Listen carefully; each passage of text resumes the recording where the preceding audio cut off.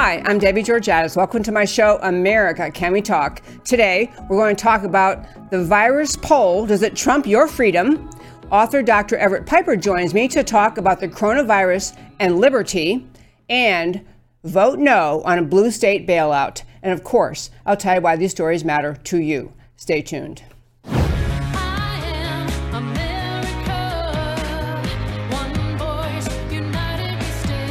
Debbie Georgatos, host of America Can We Talk, is an author, attorney, and political analyst whose mission is to inspire the American political conversation about preserving liberty in the best country on earth.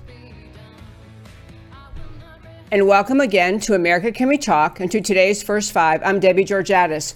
Back in my studio, isn't this great? We're in Texas. We're slowly moving past the shutdown. Great to be back in my studio. And I do have First Five prepared I want to tell you about, but there's two little bits of news I want to drop because I learned both of them on the way here. One is that Vice President Pence has announced that the White House is actually in conversations about shutting down the coronavirus special group panel, whatever it's called, the coronavirus group that he's heading up. This is a signal that the White House, in my opinion, is going to begin backstepping away from being in charge of our country's reaction to the coronavirus and letting the authority go back to the states where it should be anyway to deal with the fallout of the crisis. So Vice President Pence announced they're beginning talking about abandoning or disbanding the coronavirus committee.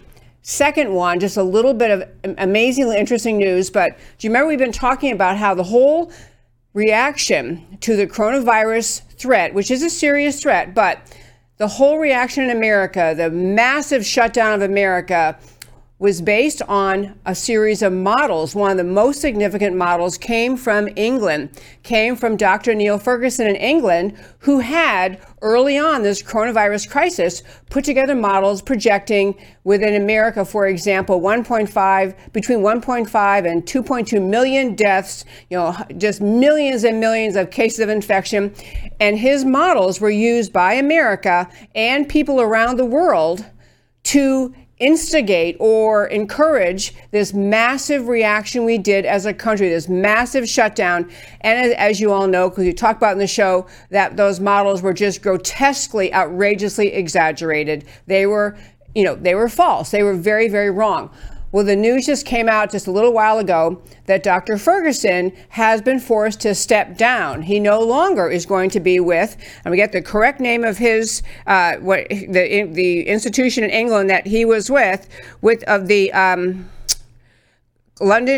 Imperial College of London. He had to step down today, and of all the just ironic reasons, he had to step down for violating the quarantine that went in place because of his models, and he violated the quarantine to sneak out and meet with his married lover. So Dr. Neil Ferguson out, and frankly kind of out in a most coincidentally isn't even a good enough word, kind of a little bit of community justice or something, breaking the quarantine, loses his job. But what I really want to do today's First Five very quickly before we have Dr. Everett Piper join us is talk about a poll that was done. And I wanted to talk about it not because necessarily the results of the poll that I feel sure are accurate, but more about what it says about how America is handling our coronavirus policy going forward. So the Washington Post and University of Maryland did a poll in which they discovered this is a whopping number, 82% of Americans oppose. This is about how do you want America to reopen? How quickly? Are we doing it too quickly? 82% of Americans say they're opposed to opening movie theaters. 78% are opposed to opening gyms. 74% say restaurants should not be open. So it's polling saying what Americans think about whether or not the governors in the various states should reopen their economies. And the reason I want to talk about it is this. We've been dealing with this coronavirus obviously as a huge health challenge, a strain on the medical system, challenges getting needed supplies to hospitals and doctors. But it has become a political issue. It has become an issue related to freedom, to the God-given freedom we've all agreed we have simply because we were born, that is recounted in our Declaration of Independence, God-given rights that we each have. This coronavirus policy has become in our country a direct affront to the guarantee of liberty. And so therefore, when they do polls like this, the Washington Post has a poll like this, what they're doing is signaling or validating to elected officials, don't worry, continue the shutdown. America's right with you. They did not do this poll out of idle curiosity. It is intended to be used for encouraging elected officials around this country to continue the lockdowns they are engaged in, to continue the crushing of the personal liberty guaranteed to us in the Constitution. It is like they polled America saying, what percentage of you think that people should be allowed to go to a particular church? What percentage of Americans do you think should be allowed to pursue this kind of medical care versus that kind of medical care? What percentage of Americans do you think people should be allowed to express this kind of freedom? It's a poll asking people whether the government should continue to shut down constitutional freedom. It doesn't matter if 100% of the people answered and said, never reopen America again. Other people's opinions are irrelevant to the idea that we have a constitutional right to freedom, and that we insist as Americans that we have that right. That includes to run our businesses, to move about freely, to live in freedom in this country. The idea the poll was even conducted is, I think, a message from the leftists. They're looking for validation. They're looking to get messages to elected officials. Hey, don't worry, America's right with you. It doesn't matter how many people think America should continue our shutdown for another week, a month, a year, whatever it is. It's an irrelevant poll. And if you substitute in other freedoms we agree we have, it's particularly irrelevant. And one last thing, we're going to talk more about this in today's show and in upcoming shows. But what has happened in this coronavirus scare is that the original numbers came out that were very alarming. And part and parcel of the entire package, the way we chose to respond as a country, the advice given to President Trump by the doctors who are advising him, was a whole package deal based on fear, based on completely inaccurate data, and then based on implanting fear in people's minds that this is the Andromeda strain. This is going to kill us all. And so you have Americans, the reason they're giving those answers to polls is because they're really, really afraid. But this is why it's so important for Americans to begin to understand more of the data available now, showing that this virus wasn't nearly as lethal as everybody thought, number one. Number two, that the entire course we chose in reaction to it was really a course that put us in the path of not having enough Americans get out, get exposed to the virus as humans do, viruses of all kinds, work through it, be done. But the other thing, and this is my last point in this first 5, is this. The policy we created in Washington that we've been following, and that state governments and local officials, everything they do flows from what Washington said. It had a false notion underlying all of it, which was that somehow, if you just follow the instructions of the government, of your governor, of your mayor, of your county judge, you can be safe. That somehow safety is guaranteeing your complete and personal safety is a job of the government, which it is not. It's also the message that there's a way to get to safety. And so the fact that you hear more doctors saying, actually, the virus is everywhere, you can't really guarantee safety. I'll tell you a quick little story in Dallas to make this point. In the city of Dallas, or outside the city of Dallas, there is a Catholic school, and it's attached to a monastery. So there are Catholic monks here in this Dallas area who do occasionally get out to teach classes, but they literally live in the monastery. They have no connection with the outside world. 9 monks at this Irving monastery tested positive for COVID-19. You can't even avoid it if you stay home like monks stay home. I am just closing this first 5 by saying we had a very false notion sold to America that somehow following every single protocol that the government thought of would keep us safe. And there simply is no way to do that here on this planet Earth. And that, my friends, is today's first 5. I mentioned at the start of the show, we have a guest joining us. He's with us frequently, which is wonderful.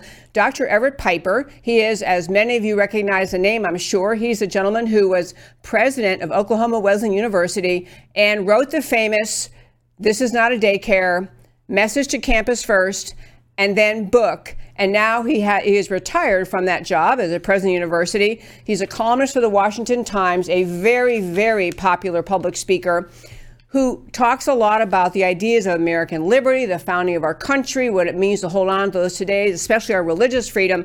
His columns in Washington Times are just simply, they're wonderful and fun and great to read. So I believe we have Dr. Everett Piper online.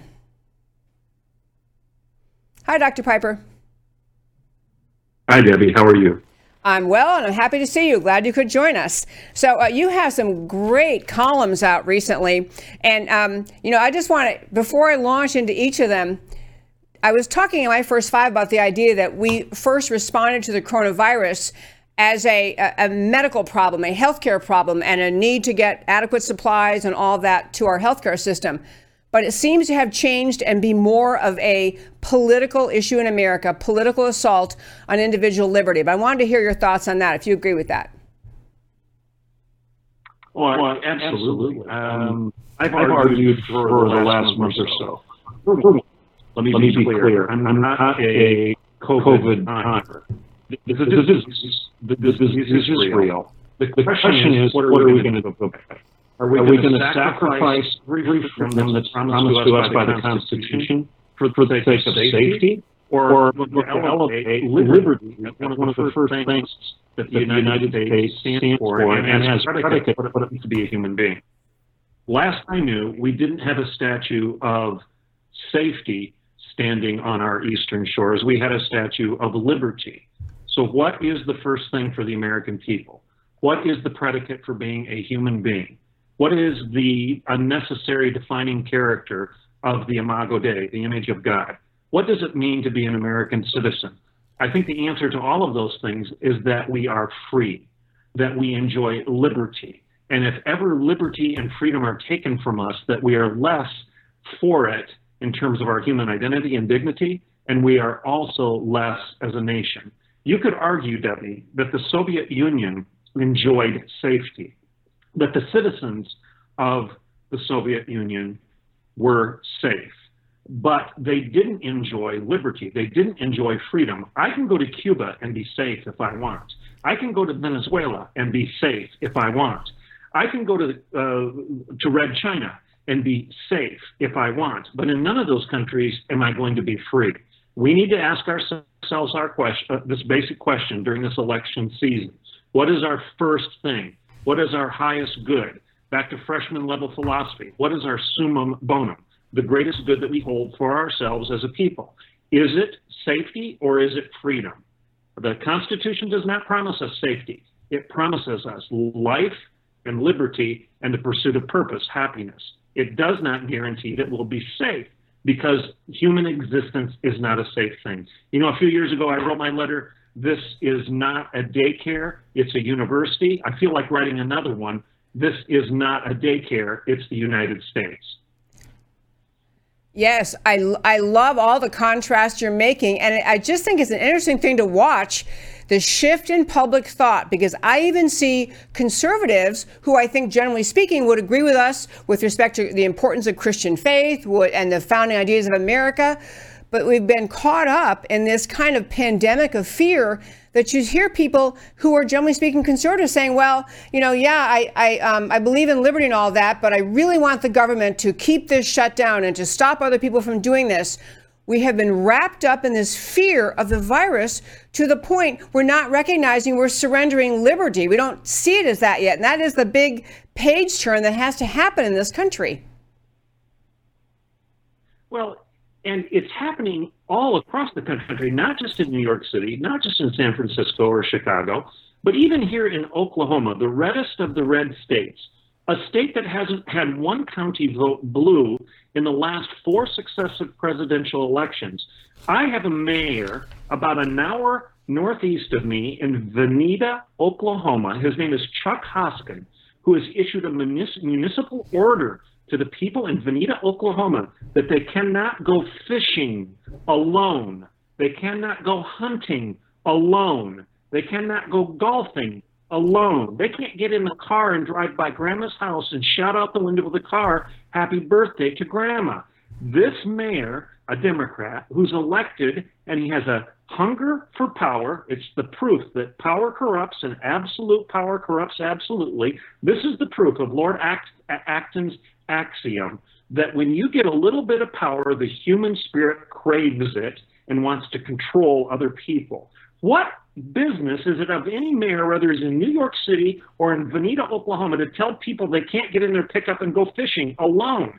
How am I endangering anybody by doing so? But yet we've got mayors, even in Oklahoma, running down this path of a power trip and trying to control other people. It is time for some civil disobedience for us to stand up and say no. I am 1,000% with you. I was going to get to that story, but since you're on it, so many examples you see around the country where all under the rubric of we're going to keep you safe. Our job is to keep you safe. Every presumption you have of liberty, the idea, of course, you're allowed to go fishing if you want to go fishing. Of course, you're allowed to go by where grandma lives and wave. Of course, this whole presumption is being shifted by the goal to protect people. And what I'm troubled by, and I'm troubled by how many people seem to say, but there's an emergency in place. And so, I mean, these polls, I don't know if you're in my first five, I was talking about today in this show, where you had majorities of people saying, well, I don't think the government should let movie theaters open. What happened to the idea that you say, you know what, if you're afraid of a movie theater, don't go. And if you're afraid of a restaurant, don't go. Let free people do what they want. Let restaurant owners make their decisions. Let movie theaters. But I am shocked and kind of alarmed by how much we have, if that poll is accurate, which who knows, is Washington Post, but that people are just willing to sacrifice the liberty of deciding, not just for themselves, but for everybody, whether they can go to the grocery store or to the movie theater. Well, I did hear your poll as you started with your first five, and I'm stunned by it, and I'm alarmed by it too. If it's true, I would argue the only reason it's true is because the American people have bought the lie. They have agreed with information that is not true, and they're making decisions based on inaccurate information.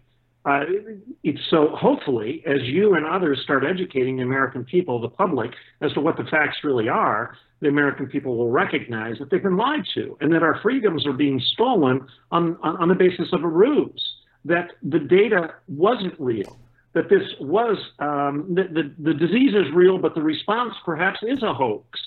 And that we need to respond to that and say, no, you can't take away my economic liberty. You can't take away my very viability. You can't take away my business. You can't take away my freedom to assemble. You can't take away my religious freedom. You can't take those things away just because you're declaring that there's a disease. What are we going to do? Every year when we have the flu, are we going to give away our freedoms because we're worried about somebody getting ill and the fact that some people will die? I've got news for people. We don't live in a perfect world. People do die. There are crises, and we need to be prepared to act like free human beings within the nature of that. I'm going to paraphrase from Ronald Reagan's 1964 Rendezvous with Destiny speech. He told us then, it's so prescient then, and it's so prophetic for today. Ronald Reagan told us in 1964 that if you're willing to give up your freedom for security, and I'm going to paraphrase it and say safety. If you're willing to give up your freedom for safety, be prepared for a master because you deserve one. Be prepared for a master because you deserve one if you're willing to give up your freedom for safety. I love that. In fact, one of the columns that I mentioned from Washington Times is called "Freedom Hangs in the Balance During This Election Season." I love that it went into great detail in Reagan's speech. And I agree with you. I'm bothered by the kind of poll I mentioned, but I do think that spirit of freedom and just kind of standing up and saying, wait a minute, we're Americans. We don't live like this. I think it is on the rise.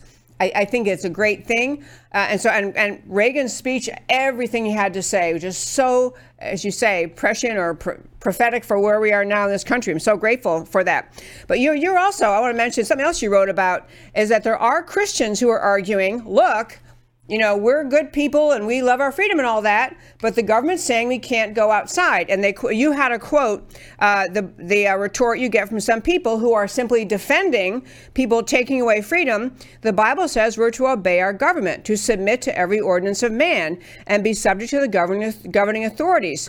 So what is your answer, Dr. Everett Piper? Why don't we just all stay at home until the government says we're allowed to go outside again?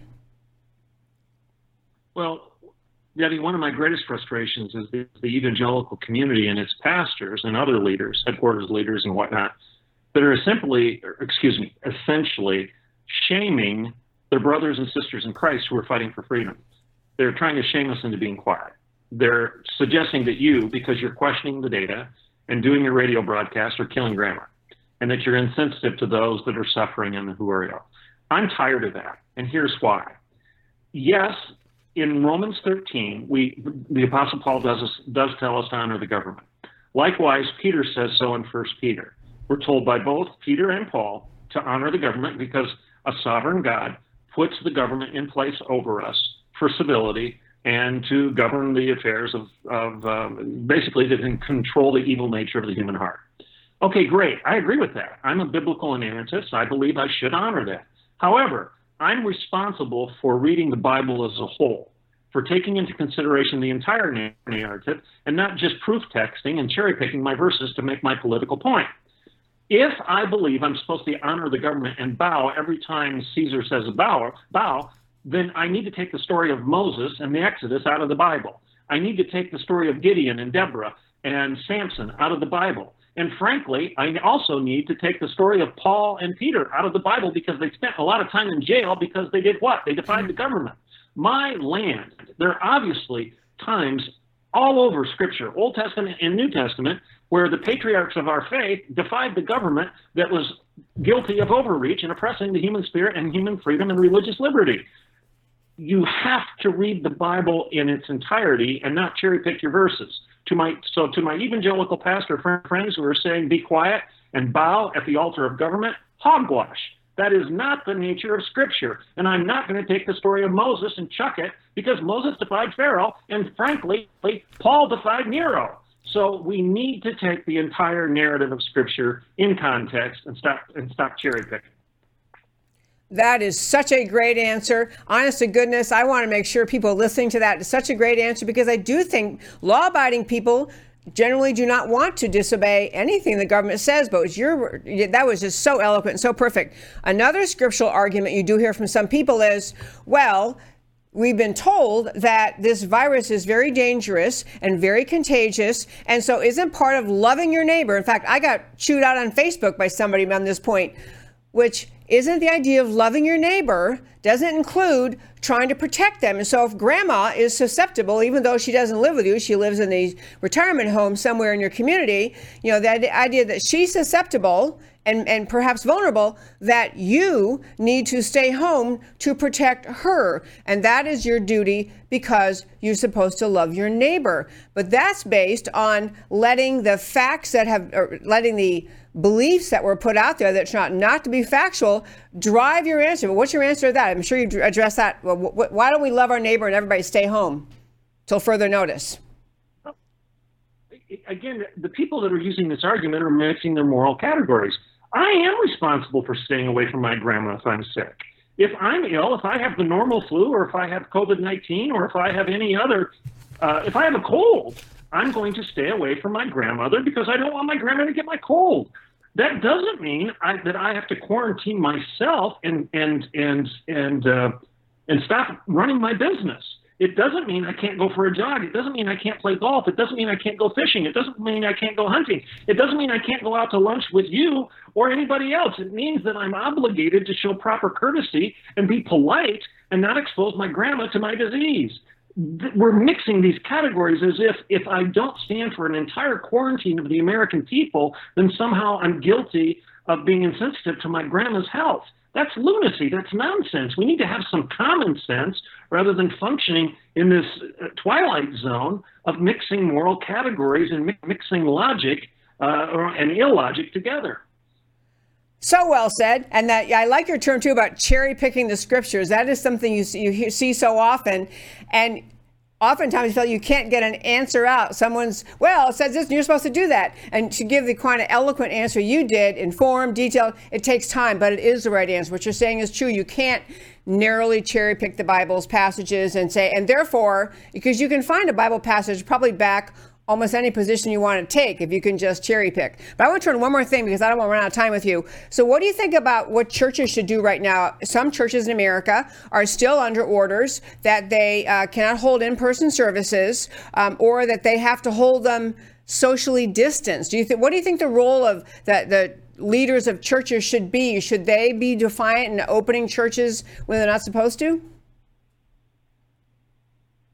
I don't think the government has the business telling the church to do anything. Point number one. Point number two, I do think the church has the obligation of being sensitive to culture. And if eating meat offends my brother, then I won't eat meat. Well, if not social distancing offends my brother, then maybe I ought to social distance. But that doesn't mean I shut down my church. That doesn't mean I stop conducting services. That means I'm going to hold myself to the same standard as Walmart and McDonald's. And if I can go to the drive-through window at McDonald's and order a burger, then I ought to be able to go to the drive-in church and read my Bible. I don't think the church should accept any restrictions that are greater and more severe than McDonald's or Walmart. And those pastors that are accepting religious bigotry, which imposes greater restrictions on them than these industries, should stand up and say, no, I will not succumb to that. We're going to have service. We're going to be polite. We're going to social distance. We're going to make sure we've got disinfectant and hand sanitizer, and we'll even hand out masks, and we'll have smaller services rather than larger, but we are not going to allow the government to tell us what to do. That's what I think the church's response should be. I love it. I also love there was a signal in Washington, a signal from Attorney General Barr. He's watching very closely the kinds of limitations on our constitutionally guaranteed freedoms that states and local counties and mayors are imposing on individual liberty. So I love that. I'm hoping to hear him step up and really even stronger in saying what kinds of things we can and cannot be tolerated in this country, because it's an astonishingly alarming time. I think last time you were on the show, I mentioned this too, but in January of this year, seems like a lifetime ago, if you had chosen a day in January and everything seemed great and the economy is humming along and unemployment numbers look fabulous and jobs are coming back, and someone could have forecast where we are today, you're thinking, what in the world could have happened to America to get us where we are? So and yet here we are. So I love your vigor and your just determination to speak up and talk about at this election season this year, liberty's on the ballot. And I want to give you a chance to close with your kind of thoughts about the overall American response to the virus. And then before I do that, quickly, your website, so people can read more about you, is Dr. Everett Piper. Is it .com? Yes, DREVERETTPIPER.com. And you're also on Twitter at DREVERETT Piper. So kind of a closing thought for the Christian response to where we are in the coronavirus and the threats to our liberty that we're all watching happen around this country. We need to decide, do we believe in Patrick Henry's words, give me liberty or give me death? Or have we become a people that basically has turned it on its head and said, I'm afraid of death, so take my liberty?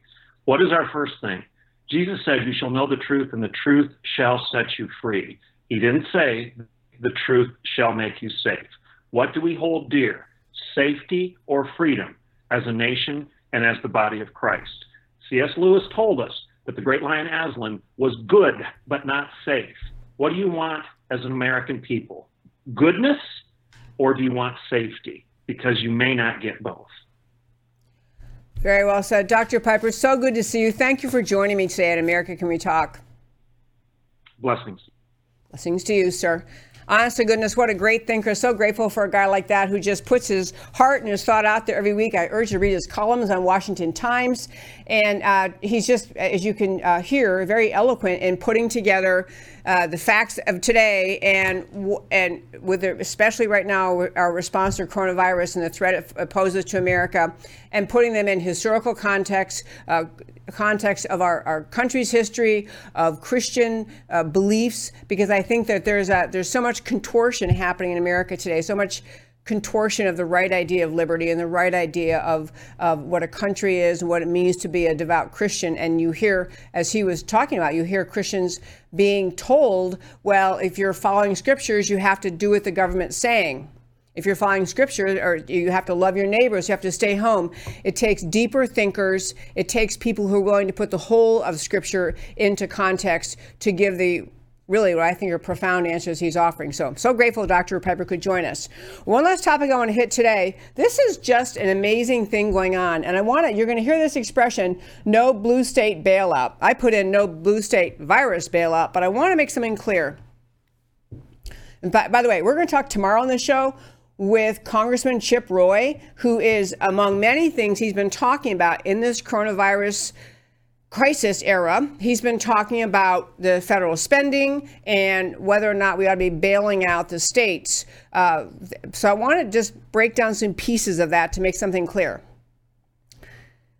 One challenge we already have, as you know, we've had bills out of Congress. We have just been forking out money like a drunken sailor all over this country, Democrats sticking in the coronavirus relief packages, things like money. Everyone points out the money that went to the Kennedy Center, but all sorts of places.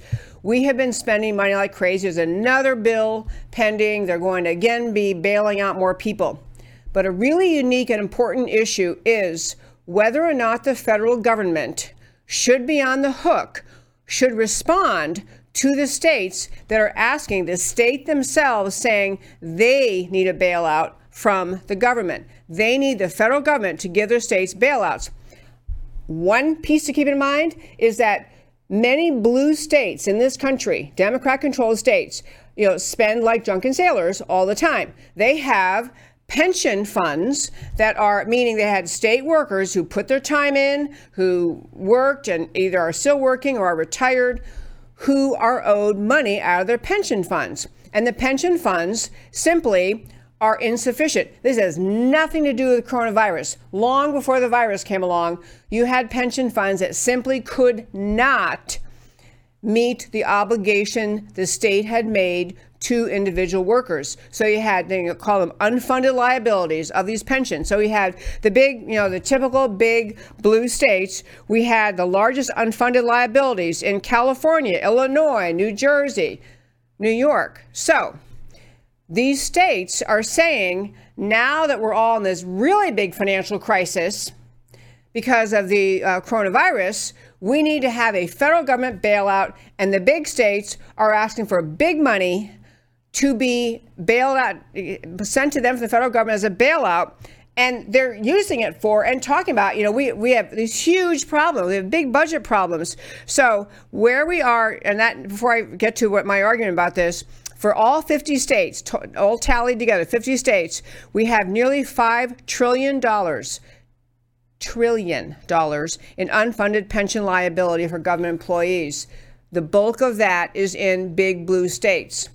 So the question is, as we're beginning to make any decision, any thought about whether or not we're going to have the federal government bail out unfunded pension liabilities in the states, we have to keep in mind the federal government is also broke. They don't really have any money. It's silly to claim they have money. They are, our federal government is in debt. We have a huge deficit every year. We have a debt. We just added to our debt. They don't really have money to be doling out as though they have it tucked in some savings account. But with respect to the unfunded liabilities, some states, for pension funds, some states are saying, we might actually run out of money. We might actually go broke. One idea being floated in Washington is, okay, state of New York, go ahead. Go into bankruptcy. Let the state itself go into bankruptcy, because once you go in bankruptcy, supposedly all your debts are sorted out. But it's also true that when you go in bankruptcy and the debts are sorted out, that the state has debts to various things, in some of the pension funds, there's a provision that says even if this state happens to go into bankruptcy, no pension liability can be touched. So here's our dilemma. How, number one, if at all, should the federal government be helping the states with unfunded pension liability? My answer is zero. Zip, zero, nada. There's no way to stop the behavior of leftist blue state governors and officials if you simply bail them out. They will continue to create unfunded liabilities. They will continue to build pension fund liabilities because in the back of their head, it's okay, well, eventually, if we don't have the money, the government's going to have to step in. The federal government's going to help us out. We have to break that pattern. We as a country, our whole country, we have to break that pattern of states continuing to make create liability for the state to unfunded pension liability for people. I'll give you just one example of how extreme it is. They have committed, some of these states have committed, handing out massive pension benefits that in some cases pay $100,000 more per year to former government workers than is paid by contrast for similar workers in the private sector. So we have pension liability is one issue, and the coronavirus, forget about that for a minute. Just the pension liability, I think it's time for this country facing just massive, calamitous, ridiculous crushing of our economy. Money because of the shutdown, money coming from Washington is just funny money. You might as well just break out the Monopoly game. It doesn't, we're just printing money that has no actual economic meaning, fiscal meaning. But it probably is time for the federal government to say, you know what, states, you're going to have to deal with this yourself. So moving forward, you're going to have to radically change the pension deals you cut with the government unions.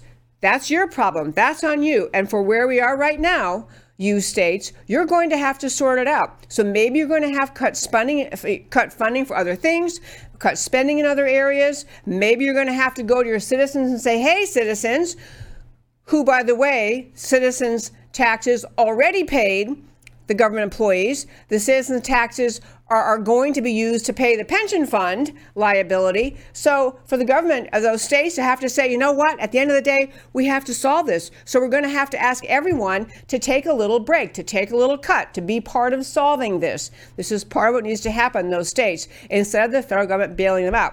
But now turn talking about the coronavirus. Because the coronavirus resulted in the national shutdown, you have cities, towns, counties, states, municipalities of all kinds with drastically reduced funds available because of the shutdown, because nobody's shopping, nobody's paying sales tax, nobody's getting a paycheck, no one's spending money. Our national spending is way down. So all those entities that survive by collecting taxes are going to have less money. And the states who continue to be more egregious, more on the shutdown, pushing the shutdown to stay longer, saying not permitting what we used to think of as just the basic right to run a business, like a nail salon, a hair salon, or a restaurant, whatever your business was, that used to be assumed to be your right as a free citizen. That right has been taken away by the states. The states need to own. They need to take responsibility for the fact they shut the businesses down. They have less tax revenue. They have to cut spending. There is no reason the federal government should agree to be on the hook for the damage done to the states in terms of reduced tax income because of the shutdowns, especially in the blue states where the shutdowns have become more and more egregious. The blue states pushing them longer. California is on lockdown till I don't know when. Those states cannot be thinking, it's okay, we're shut down. It's okay, we're not collecting tax revenue, because at the end of the day, the federal government's going to bail us out. They need to be thinking it's going to all be on them. It's going to all be on Governor Newsom. It's going to all be on the governors in all of these states, including my state, the great state of Texas, Governor Abbott. We are on far too egregious and far too extended lockdown in this state. But there has to be a sense of personal responsibility of the states to say, we got to deal with the mess we're creating. In fact, the states are more likely to give in to the pressure to reopen if they recognize there ain't no money coming from Uncle Sam. This would be a great incentive for all of these local officials so happily, manipulating the power available to them and becoming little tyrants happening all over this country. It would be a wonderful thing if those people realize, actually, we're going to have to open up because we can't function. What the private sector, what the protesters have been telling them is you need to open back up. When you have states and other local governments thinking in the back of their mind, we can keep the shutdown rolling because Uncle Sam will help us out, they don't have the incentive they need to have to reopen the economy. If they realize there's no help coming from Washington, they got people who want to work, then it's an entirely different equation for them to say, we're going to have to let things open up. I want to, even President Trump, by the way, went ahead and talked about the idea that the blue state coronavirus bailouts are unfair to Republicans. It really is true. The blue state bailouts that we may be doing, we're talking about doing from Washington. Oh, the other aspect of blue state bailout, or it's not a bailout, but it's a change that Nancy Pelosi is trying to push, the Speaker of the House, Democrat Speaker of the House. She's been saying, well, this is a time, given all the other challenges these poor Americans have, let's go ahead in the next spending bill and take back the changes in law we did. They call it the SALT tax, the state and local tax deduction limit. And very quickly, all that is that in a brilliant stroke of conservatism, the federal government decided when you pay your federal taxes, you used to be able to deduct. When you pay your federal taxes, you had a deduction for your entire state tax liability. But this resulted in big government blue state citizens having a much bigger deduction taken out of their federal taxes because they paid those taxes to the state than people who live in red states that are more fiscally responsible. So the change in federal law is to say, you know what, we're just going to put a cap. Above X, you can't deduct any more than X. So even if your state charges you taxes that are higher than X, that would be your problem, citizen. If you don't like this, press your government, your state government, to reduce taxes.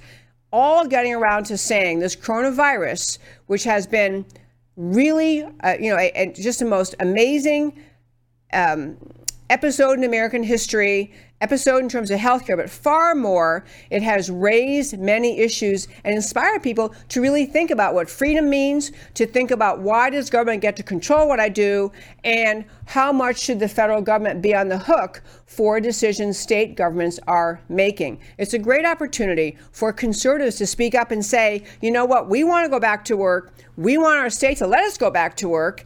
And when the state figures out they've got no more money coming from D.C., they're going to let us go back to work. Those lessons are doubly, triply needed in the big blue states, California being a big one, New York, New Jersey, where the message has to be to those Democrat governors, you're going to own all the damage from the shutdown that you're causing. You're going to economically own it. And I'm going to wrap up today's show by saying this before I get to why it matters to you, but I have been, didn't happen to support Donald Trump in the primary. I have been, since he came along, became our president, have been so grateful for his leadership, so grateful for his strength, so grateful for his agenda, so grateful for his ability to fight against what many Republicans saw for decades. They saw Republicans in Washington capitulating to the left, capitulating to Democrats, and growing government and growing spending, and essentially capitulating to the leftist agenda. So it was really, really a breath of fresh air for millions of Republicans to have Donald Trump come along and be a guy who doesn't get pushed around by the left, doesn't get pushed around by the media, doesn't get pushed around by all the name calling the media engaged in. So he's done great things in his presidency. He got us out of the Iranian nuclear deal, terrible deal. We're funding Iran's terrorism. Got us out of the climate change foolishness, the Paris Accords. He has been pushing the bizarre notion that because we're a country, we should have an enforceable border. He has withstood the slings and arrows of the left on so many issues and saying, no, we're going to have a border. We're going to enforce the border. We're not going to let caravans just overrun our borders and say, okay, come on, everybody. President Trump, has stood strong on issue after issue after issue after issue. He has been a fabulous advocate for conservative ideas. He's been brilliant on religious freedom, brilliant on standing up for the rights of religious Americans. He's just been great on so many issues. The Trump agenda is a home run pro-America agenda. The bringing back of jobs here, the rates we had before coronavirus came along, the unemployment rates being so low, we had taxes cut, we had business booming, we had everything going well. This coronavirus has been the biggest single challenge of his presidency. The biggest. It is an effort, not the virus, but the reaction to the virus has been an effort to undermine him. The Democrat media mob uses everything about the virus as a way to attack President Trump. This is a crucial time we're in right now, a crucial time. We have elections in November. I think there are millions of Americans who supported President Trump, cheered him on, understood he was being attacked falsely in the Mueller Russia-Trump collusion witch hunt, understood he was being attacked for doing nothing at all wrong in the Ukrainian attempt to impeach him in the Ukrainian deal. But this has been the hardest issue of his presidency because he does feel the idea of needing to help the American people stay safe from a virus. He does want to do that. He also wants to bring back our economy.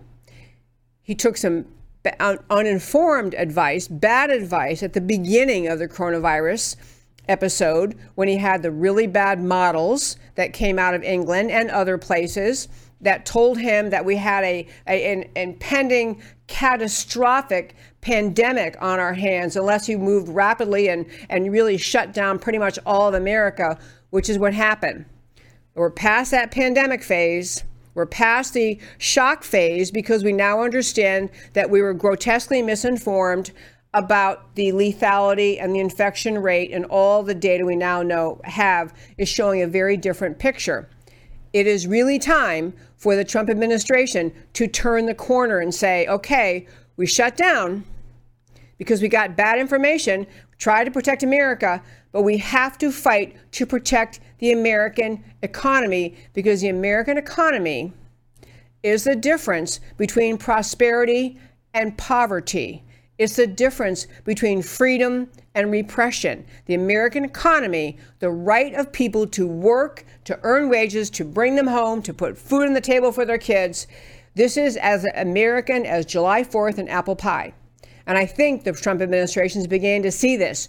We can't stay in pandemic mode forever. We can't stay in panic mode. We've got to turn the corner. I'm very hopeful that Vice President Pence's comment this morning that they're already in talks to disband or dissolve the coronavirus task force, which Vice President Pence headed up.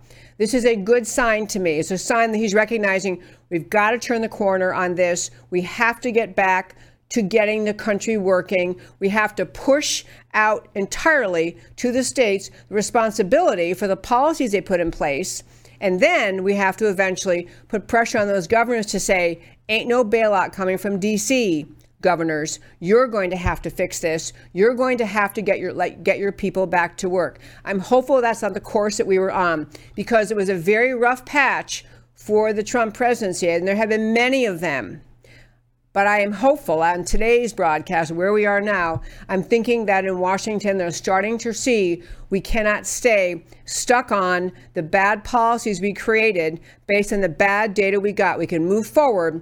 And that is really the message we need to be getting out to America. It's time to move forward. It's time to let free people live. It's time to get this country back to work.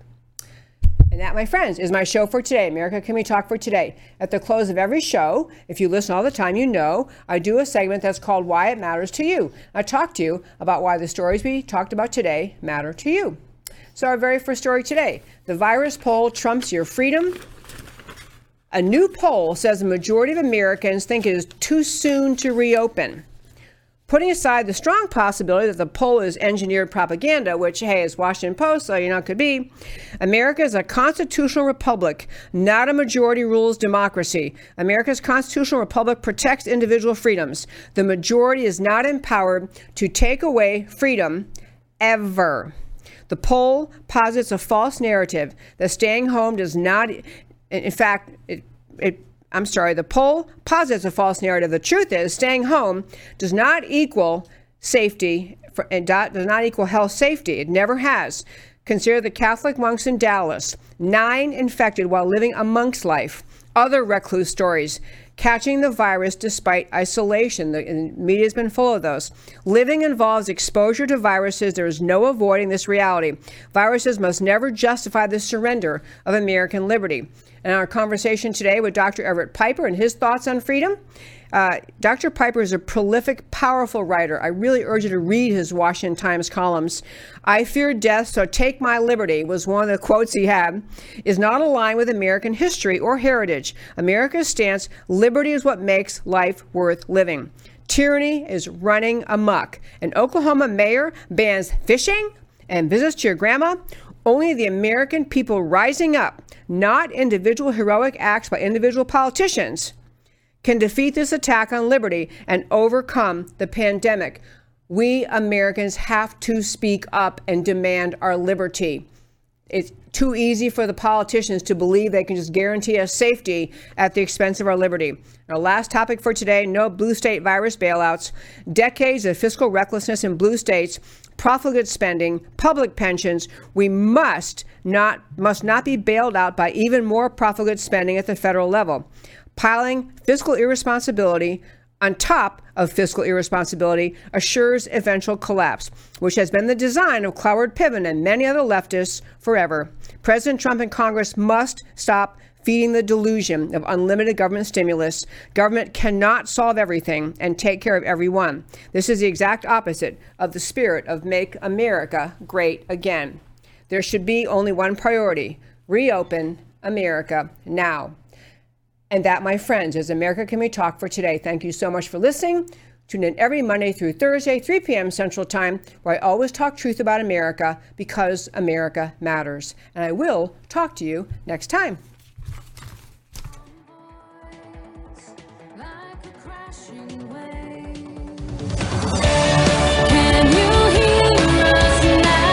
America Can We Talk?